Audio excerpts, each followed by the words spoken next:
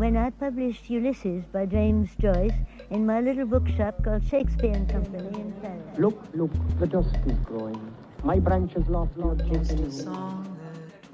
Stately, plump Buck Mulligan.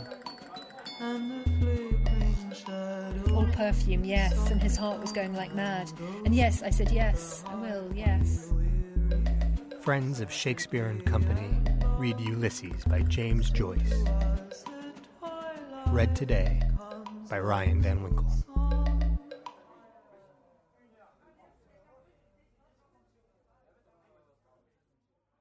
You can do it. The editor laid a nervous hand on Stephen's shoulder. I want you to write something for me, he said. Something with a bite in it. You can do it. I see it in your face, in the lexicon of youth. See it in your face. See it in your eye. Lazy, idle, little schemer. Foot and mouth disease, the editor cried in scornful invective. Great nationalist meeting in Boris and Ussery. Ah, balls, bulldozing the public, give them something with a bite in it. Put us all into it, damn it, soul. Father, Son, and Holy Ghost, and Jakes McCarthy. We can all supply mental pabulum, Mr. O'Madden Burke said. Stephen raised his eyes to the bold, unheeding stare. He wants you for the press gang, J.J. O'Malloy said. You can do it, Miles Crawford repeated, clenching his hand in emphasis. Wait a minute. We'll paralyze Europe, as Ignatius Galler used to say when he was on the shock run, doing billiard marking in the Clarence. Galler, that was a pressman for you. That was a pen. You know how he made his mark? I'll tell you.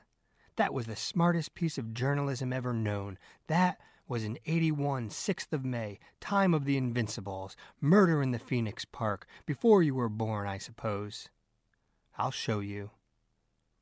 He pushed past them to the files. Look at here, he said, turning. The New York World cabled for a special. Remember that time? Professor McHugh nodded. New York World, the editor said, excitedly pushing back his straw hat. Where it took place.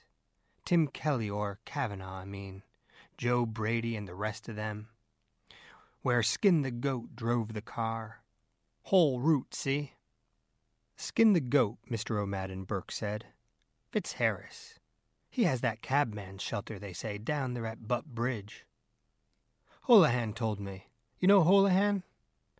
Hop and carry one, is it? Miles Crawford said. And poor Gumley is down there, too. So he told me, minding stones for the corporation. A night watchman. Stephen turned in surprise. Gumley, he said. You don't say so.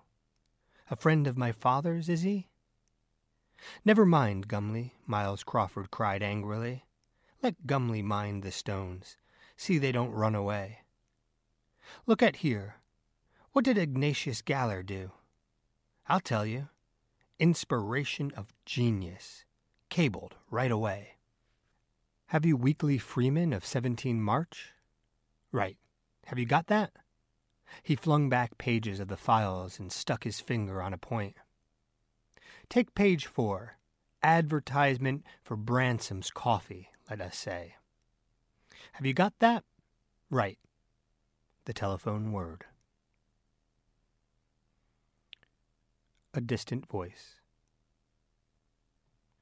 I'll answer it, the professor said, going. B is Parkgate. Good. His finger leaped and struck point after point, vibrating. T is Viceregal Lodge. C is where murder took place. K is Knockmaroon Gate. The loose flesh of his neck shook like a cock's wattles. An ill-starched dicky jutted up, and with a rude gesture he thrust it back into his waistcoat. Hello? Evening Telegraph here. Hello? Who's there? Yes? Yes? Yes? F to P is the route Skin the Goat drove the car for an alibi. Inchicore, Round Town, Windy Arbor, Palmerston Park, Ranelagh, FAPB, got that? X is Davy's Public House in Upper Leeson Street. The professor came to the inner door. Bloom is at the telephone, he said. Tell him go to hell, the editor said promptly. X is Burke's Public House, see? Clever. Very. Clever, Lenin said. Very.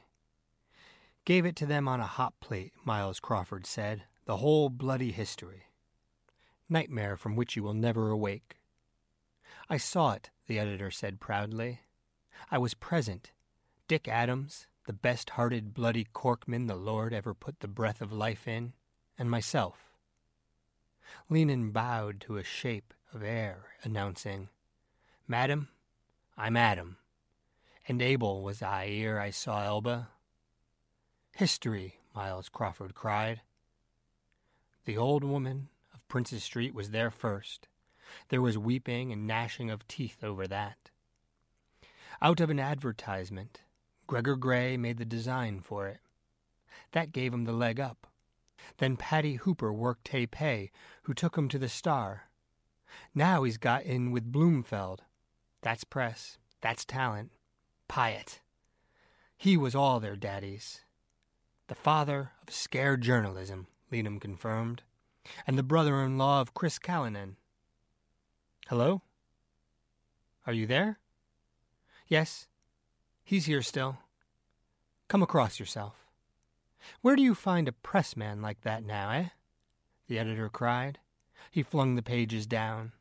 Clam Dever, Lenin said to Mr. O'Madden Burke. Very smart, Mr. O'Madden Burke said. Professor McHugh came from the inner office. Talking about the Invincibles, he said. Did you see that some hawkers were up before the recorder?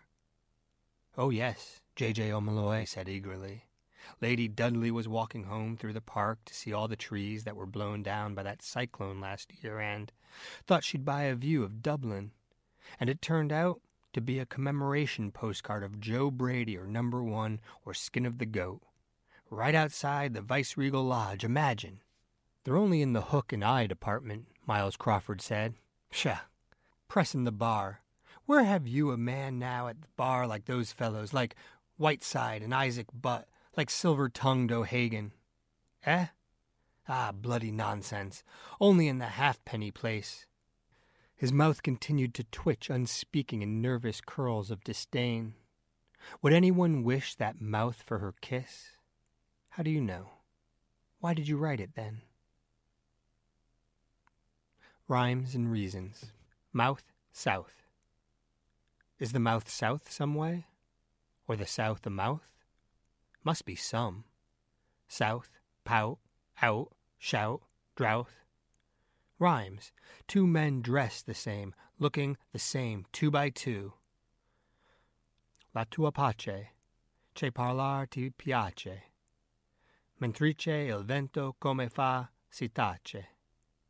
He saw them, 3 by 3, approaching girls, in green, in rose, in russet, entwining, per l'aer perso, in mauve, in purple, quella pacifica, oriama fiamma, in gold, of oriflamme, di rimiara, thu più ardiente. But I old men, penitent, leaden-footed, under dark neath, the night, mouth south, tomb, womb. Speak up for yourself, Mr. O'Madden Burke said. Sufficient for the day. J.J. O'Malloy, smiling palely, took up the gauge. My dear Miles, he said, flinging his cigarette aside, you put a false construction on my words. I hold no brief, as at present advised for the third profession.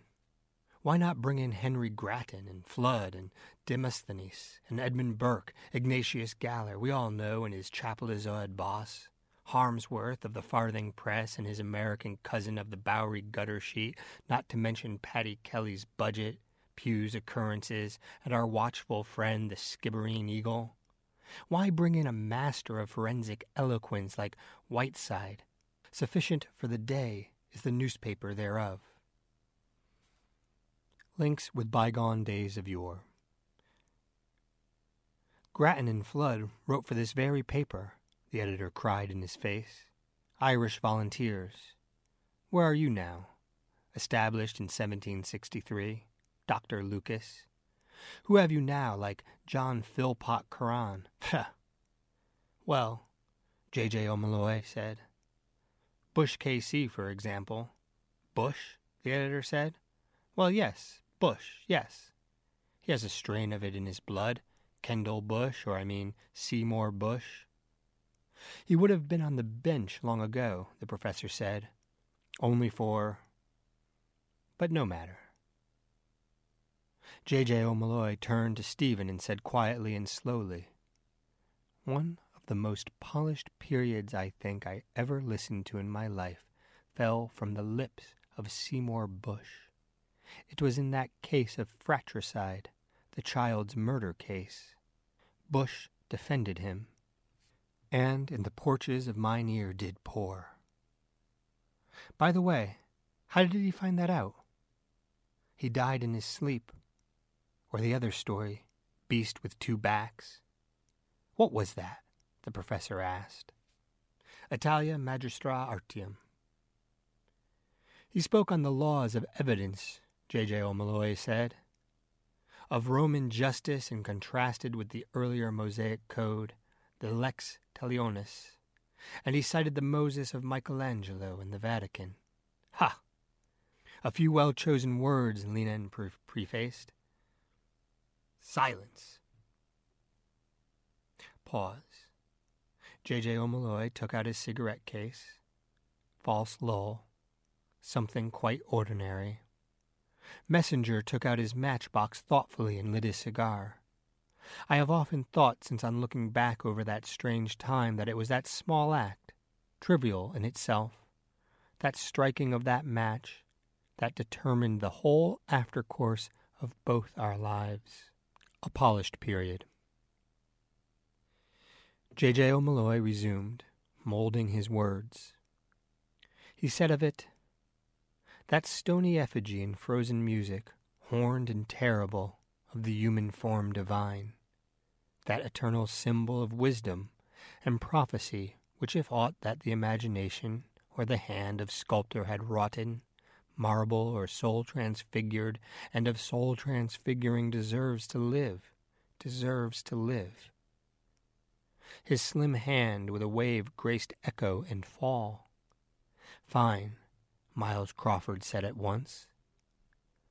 The divine afflatus, Mr. O'Madden Burke said.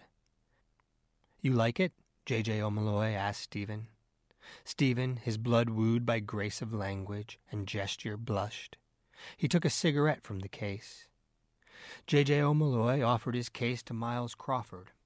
Lenehan lit their cigarettes as before and took his trophy, saying, Muchibus, thankibus.